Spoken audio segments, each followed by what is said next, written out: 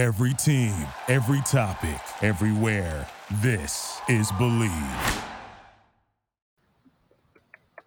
Bienvenidos. Welcome to the Believe Knicks podcast. We are meeting you on a lovely Saturday in June, episode 34. Matthew Miranda is here with Stacey Patton, who is in frolic environs of what just looks like paradise behind him. He's in a beautiful sunny place. He's looking very comfortable, very relieved. How are you doing, Stacey? Doing pretty well. Yeah, just only can't believe 4 days till draft. It's the NBA never sleeps, so it's exciting times. It's so funny. When the finals ended, there was like 5 minutes where I was like, okay, like I can breathe. It's done. And then I'm like, oh, the draft is next week, and then Yeah. free agency is right after that. So yeah, you're Summer right. League. Yep, summer league. So, and there will be some off-season drama that no one has even imagined yet. So you're right. The NBA has very much become 12 months a year, which I actually feel fine about because the Knicks have been so dramatic for so long. I feel like the Knicks have been a 12-month story for years, and the rest of the NBA is maybe just catching up now. So, And I think it's 12 months for us now for more exciting reasons. Like, yeah, I mean, we are now. I'm excited for Summer League, not just because those are the young guys, but because they're really good, right? Mhm. I mean, Deuce, I would imagine Sims will play. Don't think Obi and IQ will play, but Grimes will probably play. Whoever we draft will probably play. I mean, they could win it, and if nothing else, like also we've seen those guys play together, and they're pretty fun. So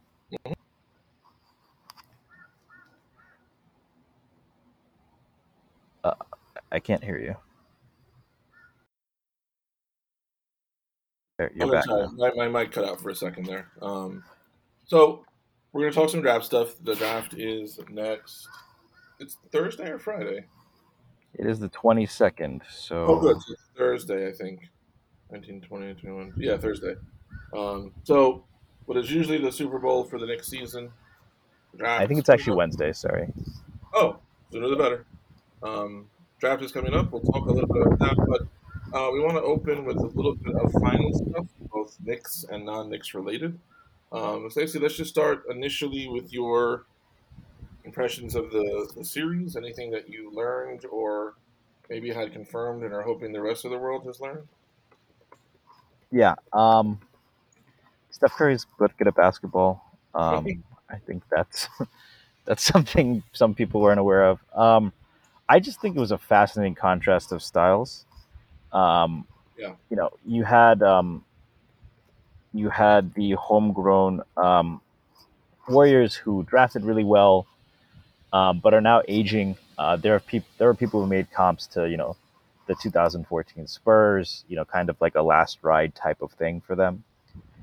But then you had Boston, who had everyone they play can defend. They play nonstop for 48 minutes. They're switchable. They're versatile. Like I think I was talking about this with Schwinn. Like probably their worst defender is Jaylen Brown in the starting lineup. He's Yeah. pretty good. Their worst player in the rotation on defense is probably Peyton Pritchard, and that's really more his size. Like he holds up reasonably well. But they didn't have like their half court offense. If you can stick with them, can get a little dicey. Where they've been successful is kind of dominating the glass. They did that to the Warriors. And then on the other hand, you had a team that had some, I thought, really exploitable holes. I thought Klay Thompson would struggle to hold up on defense in this Yeah. series. Um, they Draymond on offense has become, if not a complete liability, very limited. He still has the passing and ability to push, but he wasn't shooting. Mhm. And Poole and Curry are their best offensive players, but it's tough to play them together because of Curry. I think is underrated on defense, but Poole is not good on defense, and they're both smaller, right? So you either have to put Poole on Tatum or Steph, and Steph can handle that, but that's not ideal. So I thought the matchups favored Boston, but the Warriors had the best player on the floor. I think the series really turned in Game 4. Yeah. And I think the bottom line is, yeah, that Steph was able to do that, and not just in terms of putting up the numbers, but how he was able to stress Boston, how he's able to loosen up some of the things they love to do on defense. And on the other end, they played great defense.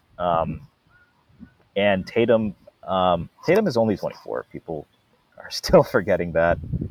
But I think you can both understand that this is not probably particularly close to his ceiling, which is very impressive. He's already a top 10 player, but that there are limitations. I thought that particularly in the fourth quarter of games, here's the thing, like you can say that, he's in the paint, he has a nice pretty fadeaway, he can hit mid-range shots, but there's a difference, I think, when you watch a lot of Kobe's even extremely difficult fadeaways. It wasn't being dictated to him by the defense, right? He would get to a spot, maybe he takes a crazy high jump and turns around, and that looks insanely difficult, but he is dictating what's happening, so that works out better. With Tatum, I think he was kind of letting the defense dictate that to him. I think he's got a big frame. He probably needs to use it a little bit more. Um, Adopt some of the elements maybe of Kawhi Leonard's game, and have a better plan just once he gets into the paint. I think he'll figure it out, but I think that was a difference, and it really hurt up Boston on offense because they lack a lot of creation without him. I thought Jaylen Brown played well, but it wasn't enough. And then the last thing I'll say is I loved the redemption story to the extent you want to call it that, for Andrew Wiggins, Yes. who I think was clearly the second best player, certainly on Golden State in this series. And I don't think they win the series without him. It's everything you want from him. Just power.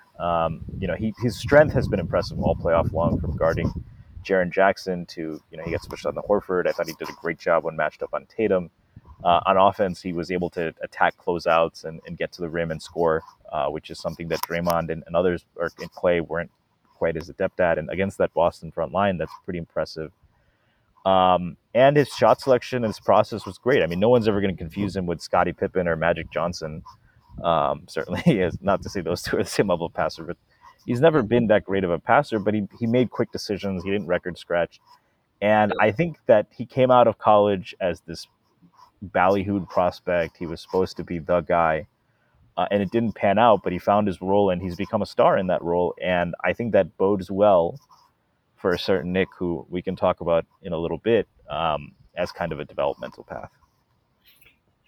Before I get into a couple of my thoughts, just a reminder that our partners at BetOnline continue to be the number one source for all your betting needs and sports info. Find all of the latest odds, news, and sports development, including this year's NBA Finals. Well, I wouldn't bet on the NBA Finals anymore, but maybe you can find a good line. Finals, Major League Baseball, the latest exciting news, and even next season's early NFL futures. Head to the website or use your mobile device to sign up today to receive your 50% welcome bonus on your first deposit. Just use our promo code BELIEVE, BLEAV, to get the bonus and get into the action. Bet online, where the game starts. So where I'm going to start on the finals is two things. I wanted to talk about Wiggins, as I feel, and I wonder if this will change going forward. I feel like Wiggins suffered in part because he was drafted with the expectation in mind that he's going to be like a familiar archetype. He's going to be that athletic wing who can score and kind of do it all. And what's interesting to me about Andrew Wiggins is that his scoring is probably the least remarkable part of his game. I think he's better at pretty much everything else. He reminds me of Pippen in the sense that, I mean, Pippen was a better player. Like, don't get it twisted, but Pippen's greatest quality was not his scoring. And because he always played alongside Michael Jordan, he could be a secondary threat. He could let his other gifts come through, and then since the Bulls weren't so dependent on it always, especially in his early career. And Wiggins, I feel like, once he got traded to Golden State, got put in a place where they didn't need to ask him to focus on the thing that wasn't his strength, which I think is what winning teams ideally can do. And it's interesting when we'll talk later about some of the players that the Knicks might be linked to in drafting, but and obviously they're not picking number one like Minnesota did, or Cleveland, did with Wiggins. But I'm very interested in going forward in a league where shooting and offense seem to be, all the rage now. If teams at the top will ever prioritize, like if they would take someone whose top skill is not scoring. And I wonder this year if you think when I see writings about Jabari Smith and Boncaro, like they both sound like these are legit, legit scorers, especially Smith.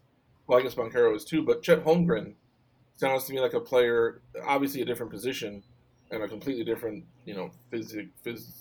physiology than Andrew Wiggins. But it doesn't strike me that Holmgren is being brought in as someone you expect to get you to 25, 30 a game. Is that fair?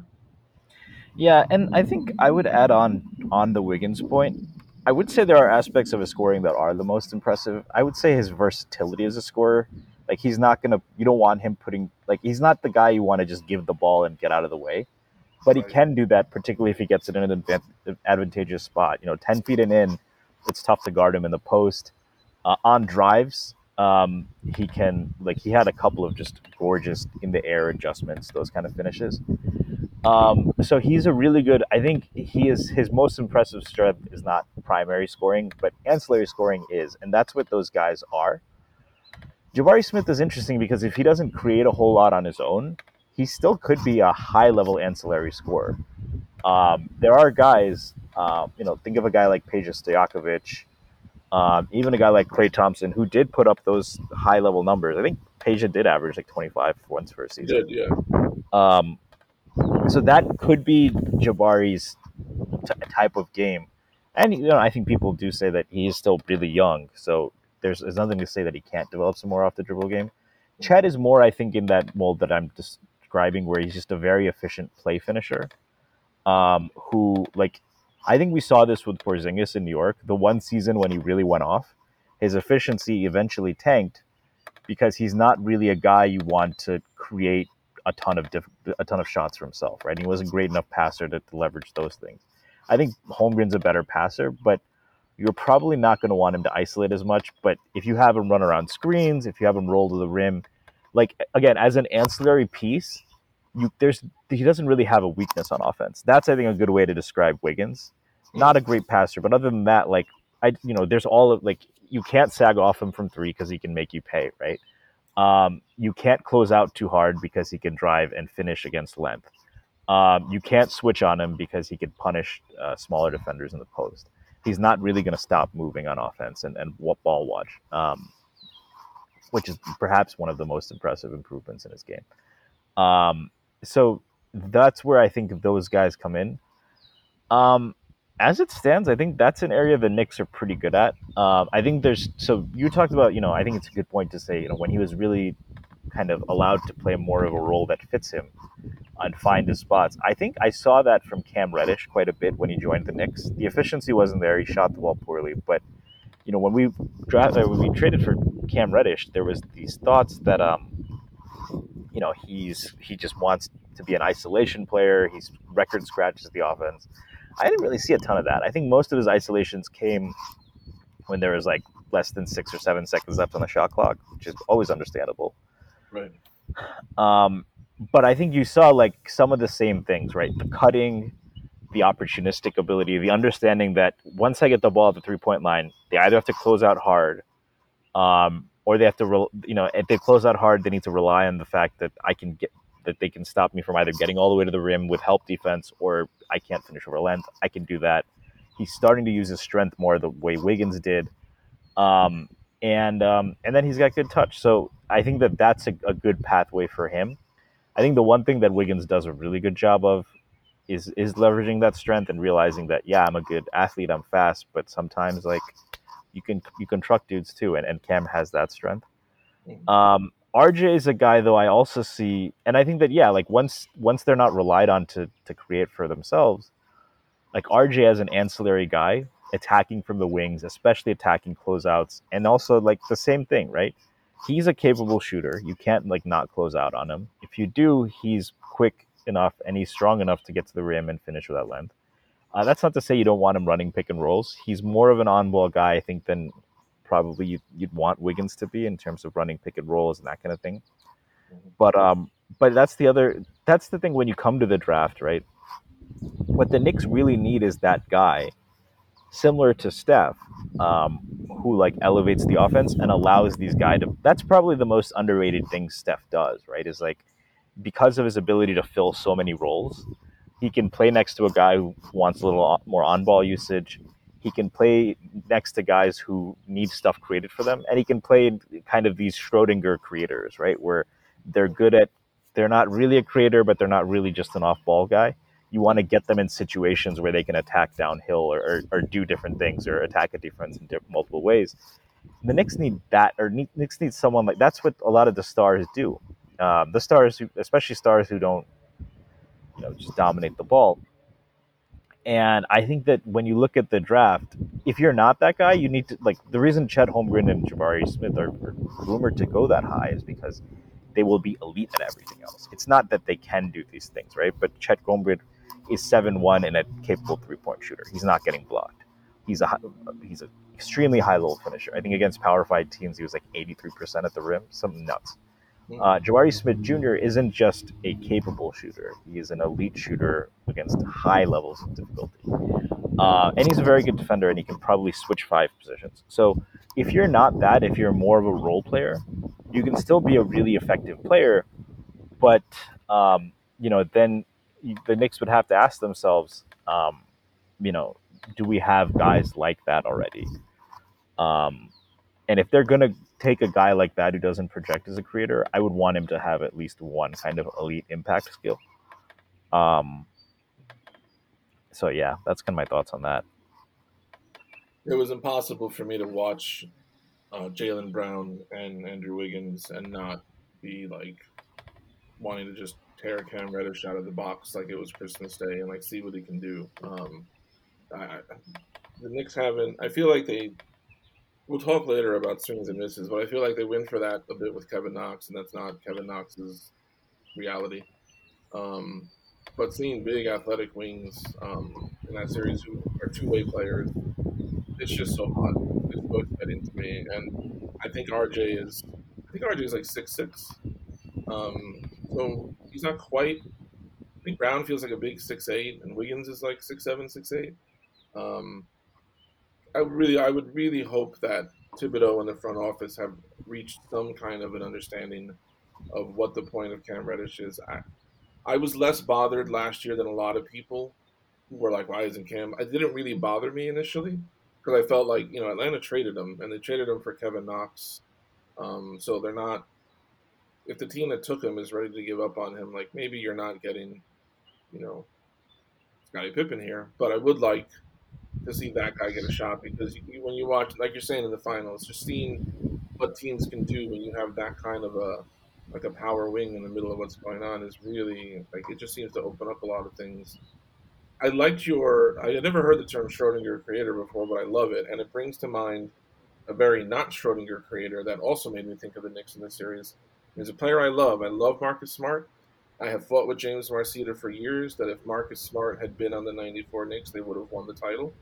So I love Marcus Smart. If the Knicks picked him up tomorrow, I would throw a parade. But on the Celtics, I was struck watching all the turnovers and watching all the times that they would have Horford on Curry or Tatum on someone's ball, that the Celtics didn't seem to me in late and close situations to have – here's what I'm getting at. There was a lot of talk about how you don't need a traditional – and I don't think you don't need the classic – Chris Paul or whatever. Yeah, you don't need that. But especially, and the Knicks are not contending right now for a title, so I think their needs and their avenues are completely different. But I felt like the Celtics suffered a lot against Golden State because in late and close situations, not that there were that many in this series, but in big situations, like you're saying with Steph, you want to bring in Jordan Poole and have Steph play point, fine. He can run the offense and play that role. You want to play Steph off ball, he can do that. But you had a fulcrum that would create for other people, and for all the great things Marcus Smart does, and I think he's a very clutch shooter. He's like Jason Kidd in that for 3 quarters I don't think he can shoot, but the last half of the fourth quarter, I would want someone on him all the time. But it did make me think that maybe not for the Knicks at this stage, but you do need at some point someone who can bring the offense, like a conductor, not necessarily the Chris Paul. Chris Paul conducts at a certain rhythm. I'm not saying they need that, but watching the Celtics made me feel like as great as Tatum is, and he's a fulcrum, you can build an offense with Tatum, but you need someone there who can, I think, think on the floor. Tatum has so much going on. I don't know that he can like spot mismatches, identify them, come over and set them up. Like he can't do all of that. I think he also really suffered by not having someone next to Smart who could orchestrate better, um, and I feel like that's getting sometimes a bit underrated with people. But I don't know. What do you think? I think that's a good point. I still think it. I would say it had more to do with Tatum's shortcomings, like the reason they lost. And again, yeah, he's 24. Didn't have a great series. Had a couple of solid games. There was one where I criticized him, and he finished with 27 on like 20 shots. So, uh, he's probably is overstated, but he struggled to create easy looks, and I think that's the biggest thing is that um, against a team late in the playoffs in the fourth quarter, you do need that person, and you need someone who can create. But there's two levels, right? There's that guy. There's guys who can create advantages consistently. So think about this, right? If Tatum isn't at that championship threshold yet, Tatum is still orders of magnitude better than anyone on the Knicks at that. It showed up in other series, right? In terms of creating advantages. To your point about someone who can orchestrate or like bring calm, I think that has some merit to it. I actually think, if you look back at past teams and who their point guards were, there's a certain threshold you have to hit, right? Um, like if you look at teams who won a championship with their point guard as the best player, and that player was like sub 6'5", it's really three teams. It's obviously these Warriors, the Pistons with Isaiah Thomas, and then I would personally say Tony Parker in 2014, but I think there's still people who would have put maybe. I thought he was really good at that time. But Kawhi had started to emerge, so that's fair. And then if you want to say Chauncey Billups, for the most part, you do need someone who can stabilize things. I do think it helps to have someone who can kind of get people into their spots, particularly if the wing has certain limitations. I still think the best teams, the best bet is usually to have the ball in the hands of a wing guy in today's NBA. But it can be someone who, and I think one thing that I really love from Emmanuel Quickly is particularly late in the season, you could see him really conducting guys around, moving them around. That was a massive area of growth for him. And I think he read the floor well. And I think that's something that beyond Steph, even Draymond in his age, he gives them a lot of, right? He's directing, particularly in transition, right? And so I think a point guard helps there, but it's also kind of team identity and having multiple guys who see the floor, who think that the game that way, and that I think becomes contagious.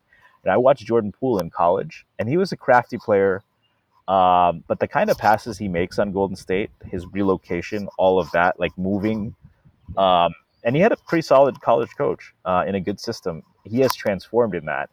And I think just having a couple guys like that, regardless of position, although I think you're more likely often to find those guys at the point guard position because they have the ball so much in their hands and they have to be aware of so much, particularly from the middle of the floor, that becomes contagious. I think the Knicks have two guys who are great at that right now. Sorry. They have one guy who is like really plays that way in my mind, and that's Obi. They have another guy who's really improving in that regard, and that's IQ. They have another guy who's shown flashes of that, along with flashes of tunnel vision and RJ. Mm-hmm. And then with Randall, I just don't think that's really his forte. Like he is good at creating for others, but in terms of that kind of thinking, I don't want to call it that because I'm not like Randall does think the game, but kind of that dynamic way things flow and attacking a defense in multiple ways and the subtle adjustments you were talking about. That's really when they lean more into Randall ball. I think that's where it kind of gets lost. But yeah, I think that unless you do have a Chris Paul, it's tough to put all of that on any point guard.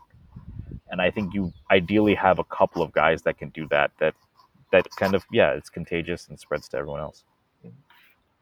We're going to talk a little bit about Steph Curry and the never not delightful argument about his place and his legacy in the game, but just to humble myself and let people know like how stupid I can be about things. Another thing in the series that stood out to me, Nick related, was the year Tatum. I think Tatum came out in 2017, and I for posting the draft prospect previews, I remember distinctly writing about Tatum. Very David wrote a full review. I wasn't going to spend time, not only because the Knicks weren't picking that high. The Knicks that year picked Frank was seventh or eighth, and Tatum went third. But I remember writing and thinking like, well, even if the Knicks were picking top three, they don't need Jason Tatum because he projects to be like a scoring forward, and they already have Carmelo Anthony, so like we don't even need that. And I just want anytime you listen to the show and you think like, should I listen to what Miranda's saying? Like, just keep that in mind somewhere in the back of your head that I would have passed on Jason Tatum because 30-something-year-old Carmelo Anthony was still there and about to get traded. So take whatever I'm about to say with a grain of salt, but I am so tired of the Steph Curry. I'm tired of it with everybody. I don't understand. I don't even know where to start this discussion. I don't know why Steph winning a Finals MVP does anything to change your view of him. Andre Iguodala had a wonderful. I'm not arguing against Iguodala in 2015 whether he should have won or not. I'm not arguing that. Kawhi won Finals MVP in a series when he averaged like 12 and 6, but what you don't see in the numbers was he was matched up with LeBron, and this is LeBron at the height of his powers. Iguodala kind of did that also, so I'm not arguing against Iguodala, but I think if you asked 100 people today, Warrior fans, who's the best player on the 2015 Warriors from Game 1 to Game 100, it's Steph Curry. Ty Lue, when he coached Cleveland against the Warriors for, I believe, the last three finals, I think David Blatt was there for the first one, including the two where Kevin Durant was there, and somebody asked Ty Lue about, KD, and Lue said, like, we're still doubling Steph. We know who KD is, but we're still doubling Steph. Like, we're still trying to double Steph. I don't know how you watch. I can't imagine in 1986, if that was the first time Larry Bird won a Finals MVP, I can't imagine people being like, now he's vindicated. Like, now like, he's really good at it. It's speaking of larger things, but did you. I loved in this series watching Steph. To me, the thing that stood out the most about Steph in the series that I just enjoyed so much as a fan were how many times I watched him very minor, subtle moves to get his shot off against Smart or in between maybe Smart and Horford. I think Horford would just blink and that would give Steph all he needed, to get the shot off. Did you learn anything about Steph Curry that you didn't already know in the series? No. I mean, first of all, if we look back to that 2015 finals, I think finals MVP can be a good way to recognize people who have an impact on winning. That goes beyond the numbers, right? Iguodala was pretty important. What would you guess Steph's numbers were in that series? I would guess in 15 that Steph scored, 20. I would guess he scored like 26 a game. Wow. Probably, maybe more. Maybe 26 to 30 points. He's 26 on the dot, actually. Oh, nice. Okay. Okay, I'm going to count that. Take that. When you think too hard about my Tatum point, remember that sometimes I also do get it right. 26, I'm sure he shot pretty well. Maybe, I don't know, 7 assists a game, something like that. I don't remember his numbers, but I just remember, there were a lot of things in that series. That was also the series where late in this, if you remember, Cleveland lost Love and Kyrie, so they started slowing everything down and going through LeBron and playing this kind of grindhouse half-court offense. And I remember that David Lee ended up playing a big part in that series for the Warriors the last couple games. David Lee somehow ended up being like pretty good for them, like pretty integral to those last few games. Once a Knick, always a Knick, right? Right, I'm saying, and he was much respect to David Lee. He was one of my favorite Knicks this century. But yeah, I didn't learn anything about Steph I didn't know. Right, but I mean, so that he averaged 26, 5, and 6. Yeah, that's awesome. Did have some turnover issues, but nothing egregious. I think he averaged like 4 turnovers a game. So yeah, turnovers a little bit up. 44% from the field, 39% from three, 89% from free throw line. That's That MVP. comes out to 58 true shooting, which is below Steph's absurd standard.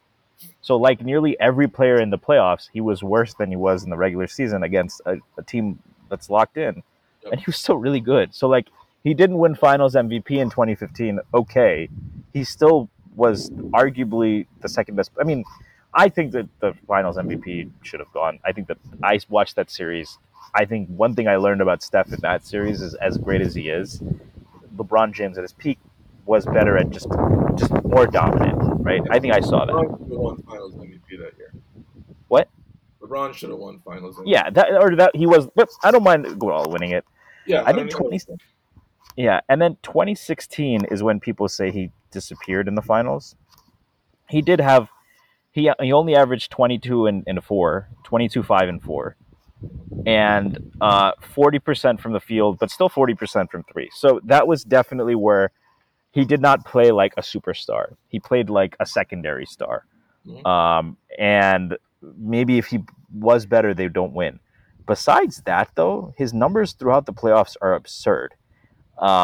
Since then, he's never averaged less than 24 points in a series.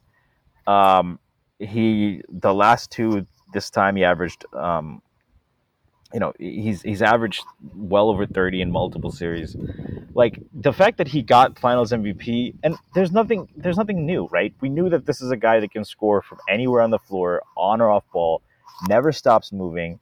I mean, what I learned also is that, like, yeah, if you can, the level of movement he has, as well as continuing to try on defense at age 33, we hear players like Harden get excuses for, like, well, he doesn't try on defense because he carries an offensive load, right? Steph's still doing that at 33, and his offensive load isn't dribbling 20 times and isolating and taking a step back. He does a million things, and then all of this is without talking about the fact that the KD and Steph debate has been hashed out a million times, but Steph still produced a lot. And the amount of gravity he had, which again is also something you can't put a number on.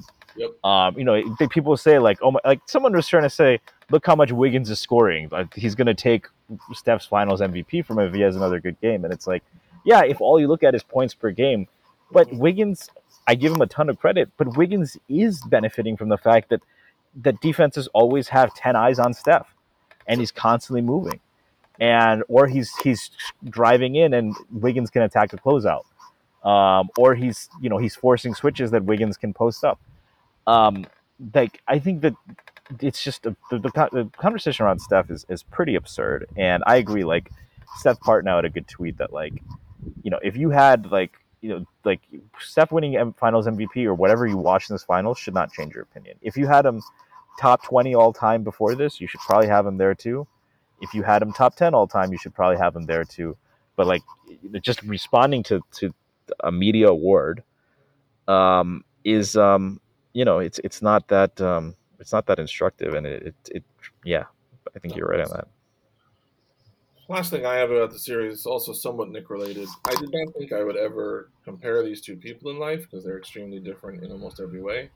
But I saw the spirit of Pablo Prigioni, beloved former Knick point guard, in the offense of Draymond Green, where, like, Draymond Green has reached Pablo levels of I don't want to shoot. It's almost like he has a bet on the over/under against himself, and it was amazing watching him, the shots he would pass up. I don't have a judgment of that. I don't think it means anything deeper.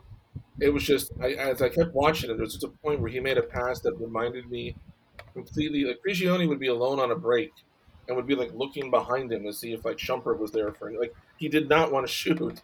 And Draymond, like you said, Draymond to me, let me ask you this. I was thinking this as it was ending, and is Draymond to you, assuming the rest of his career progresses like fairly normally, nothing shocking, is he a Hall of Famer to you? Yeah, I think so. I think there's people who'd say no. I think, one, we reward players when they have transformative impacts on the game. So, yeah, I mean, since he's been drafted and since he's become this, how often do we see people compared to him as draft prospects, right? Yep. Trying to find the next Draymond Green, a switchable guy, 1 through 5, can play center at 6'6", also elite distribution skills that allow you to play up tempo. So when he plays center, not only do you get the advantage of him being able to switch, but when he gets the rebound, he can really, he's not just a stretch five. Like, he's actually not a stretch five at all, but he's going to attack. He's a really I think Steph is the engine that made that team go, but Green was as important to them as probably Pippen was to Jordan. I'm not saying he's as good as Scottie Pippen, but he was like the things he allowed them to do. That's transformative. I mean, if you look at the actual the resume, right?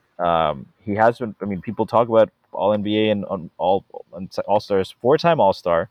So that's like probably right on the cusp of like the Hall of Fame. He made All NBA twice, third team and second team once each.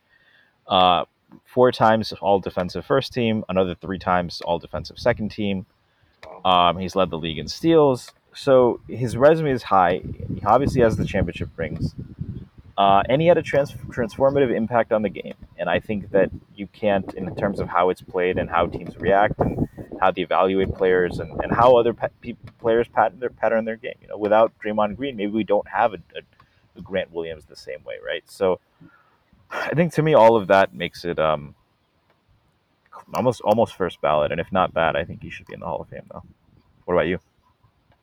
I think he is. I was thinking about him. He doesn't play the same way, but he reminds me a bit of Rodman in his energy, in his deference to other people as far as scoring goes, in his ability to guard basically any position. I think Rodman was a better one-on-one defender. I think Green is a great team defender, but also he's a defensive orchestrator, which is rare. I feel like he's a brilliant defensive orchestrator, and he always makes me. Every time I see Draymond succeed, it just breaks my heart a little bit that Anthony Mason is not alive and playing today, because he would have been like Draymond-esque, but a better ball handler, but also a guy who could defend every position, a guy who could rebound, a guy who didn't look to shoot. But I love Draymond. He's I've never seen a player like him. Obviously, his context helps a lot, but I just think he's a perfect fit there. And I think initially I thought of I initially in their runs would think of Clay maybe as being a bigger deal than Draymond, and now I think Draymond is clearly after Steph like the second most important player on the team, because you can't replicate what he does. Like, nobody can replicate what he does, at least for them. Yeah. So yeah, go ahead, sorry. Yeah. And the last thing I'll say is that the advanced stats also strongly favor Draymond's Hall of Fame case. Like, at peak, he was, by a lot of advanced stats, maybe one of the top 10, 15 most impactful players in the NBA. So moving away from the draft, moving away from the finals and moving toward the draft, there's been a lot of chatter recently about so much chatter it's scaring me that it's not going to happen. A lot of chatter about the Knicks, prioritizing Jaden Ivey, which is understandable and nice to see. But then the talk obviously turns to what would you do to move up to that spot, so number 4 spot. And I have seen a lot of trades proposed. Some of them are nonsense, but one that I saw that I found really interesting, I wanted to know if you would do it. Would you swap the 11th pick and RJ to move up to 4 and take Ivy? The 11th pick and RJ, I'd probably still say no. Okay. But I would prefer to do that than giving up Quickly. Here's why. I think between Quickly and RJ, you can make a case for either being the better prospect. I'd probably still lean RJ just because there's more paths for a 6'6" wing with length who can guard 2 through 4. Hell, even guarded Ja Morant. And Quickly has to hit kind of a higher threshold. But I think if you pair Quickly with Jaden Ivey, I think they really complement each other well. Both can get in the lane. They can both create advantages for each other. But Quickly's movement on offense and his ability to shoot and gravity should create a ton of opportunities for Ivey. I think both are good players in transition. And Quickly's ability to look ahead, find Ivey, or move in space for him, I think they would complement each other well in some of the ways we saw that the Warriors do, right? Like you put an elite rim pressure guy next to Quickly. That's really what I'm hoping happens with him and RJ. Is RJ can improve the efficiency at the rim, and I think that when they've both been on their game, you can really see how they complement each other, as well as both can move off the ball well. Right, that's another strength of Ivy's. So Quickly isn't just a guy who stands in the corner or stands waiting for a shot. He's shown some of the relocation stuff.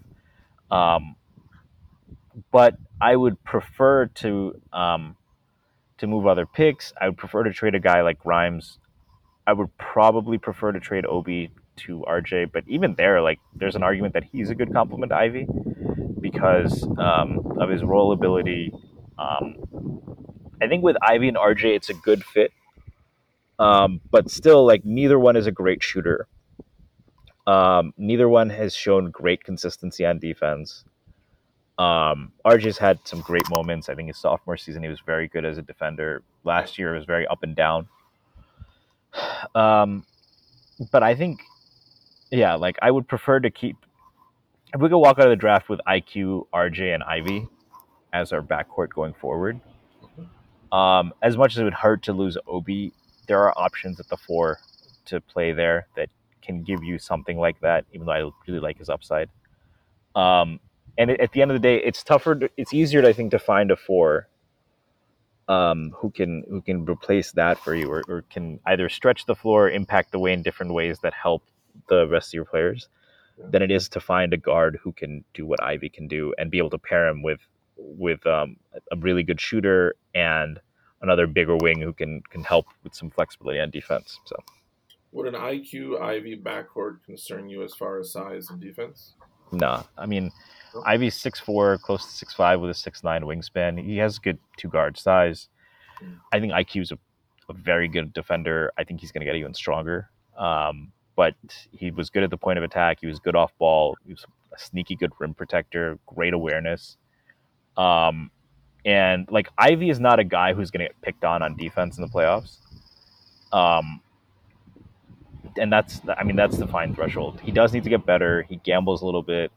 There's some rough edges that need to be polished, but I didn't think his effort was bad, and I don't think like that's if the best an offense can do in the playoffs against the Knicks is hunt IQ, I think you're in reasonably good shape.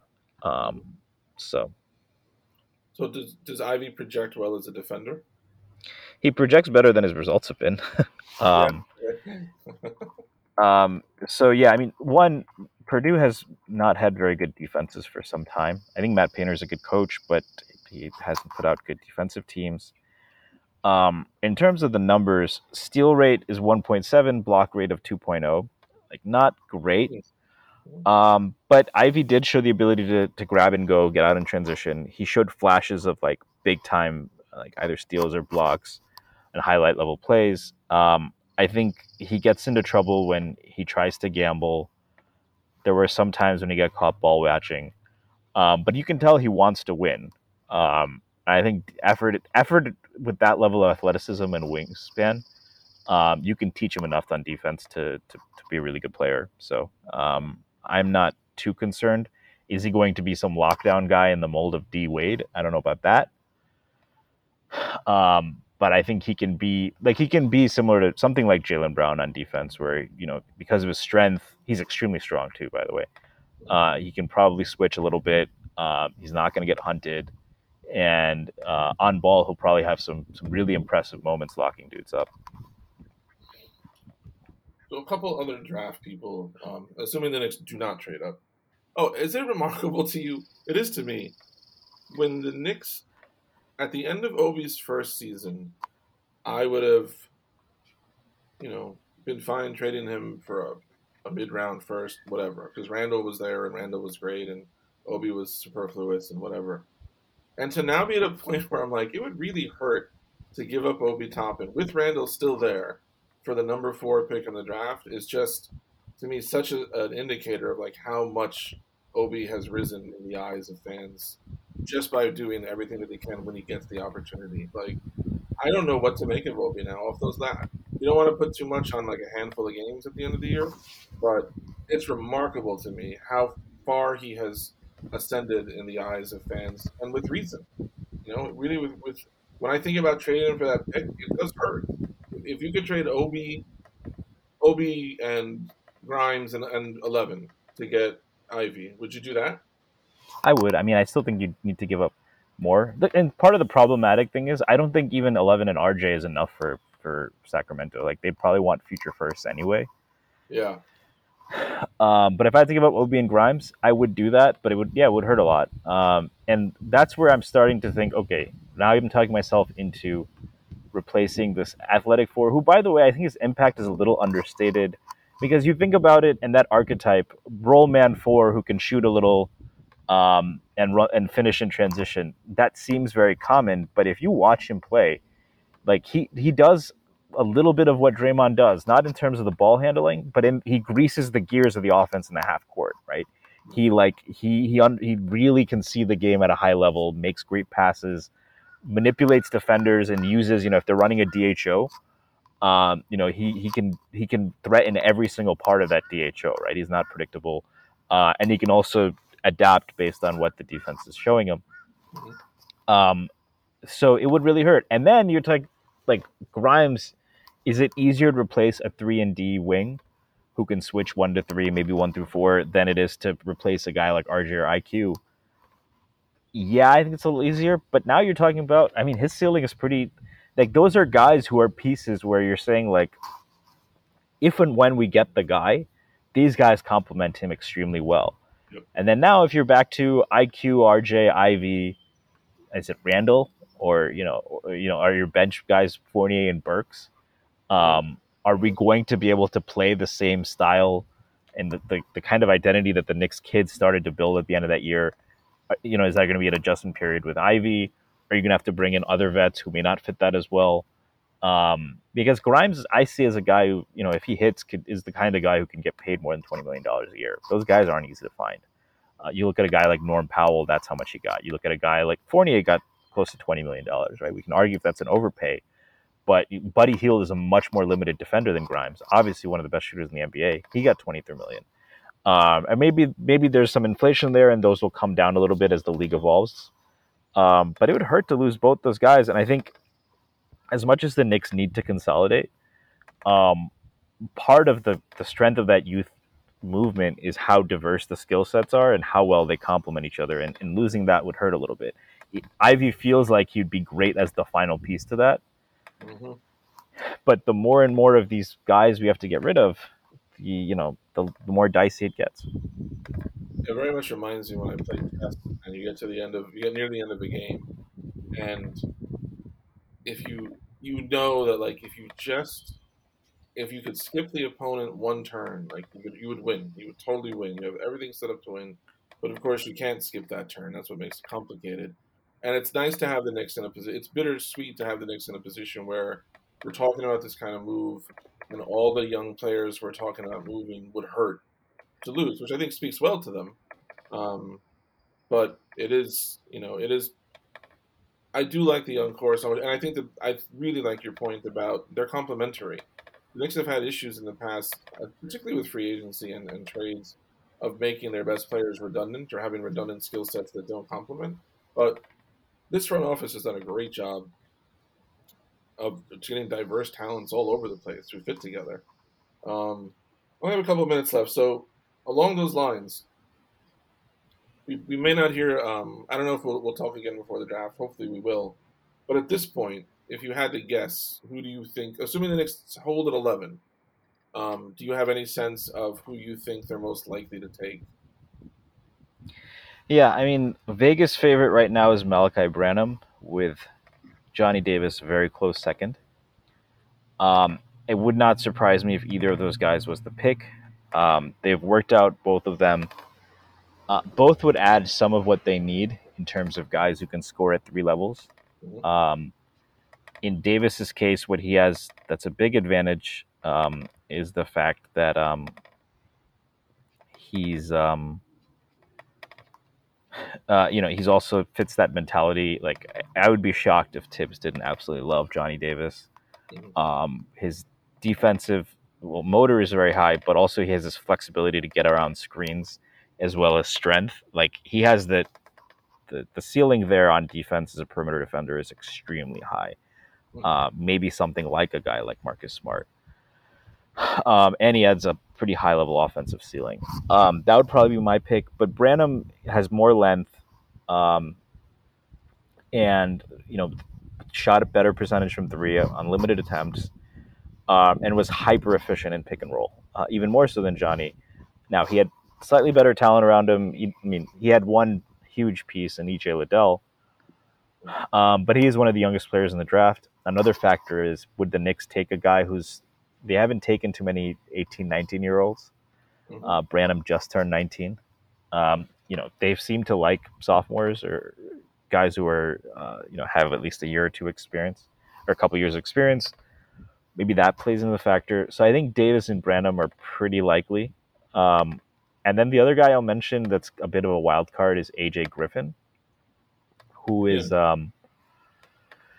we haven't talked about much because he's been mocked as high as top 5 for most of the year.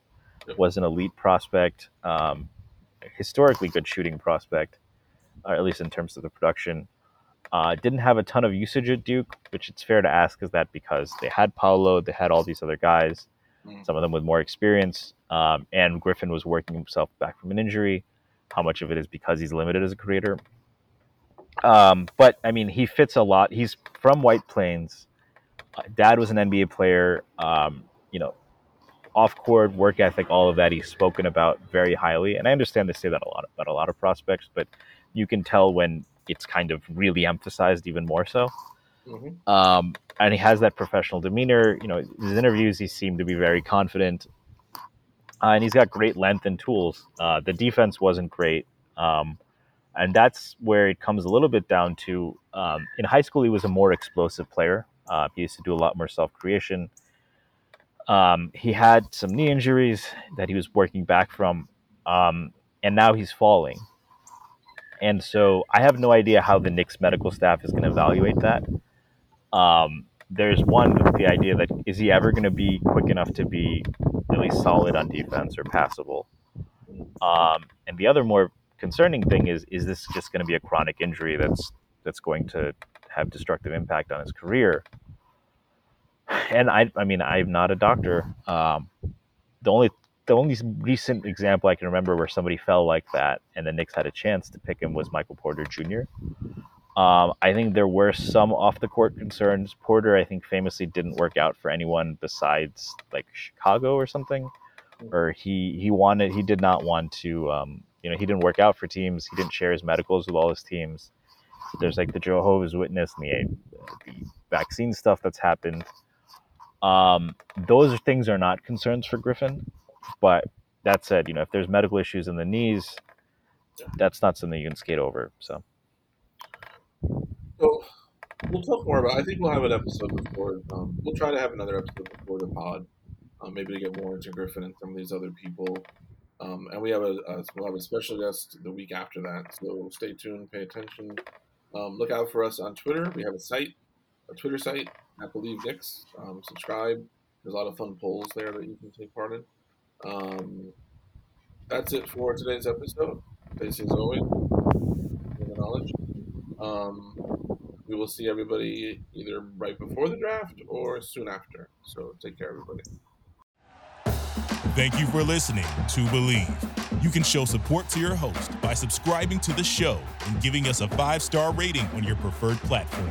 Check us out at Believe.com and search for BLEAV on YouTube.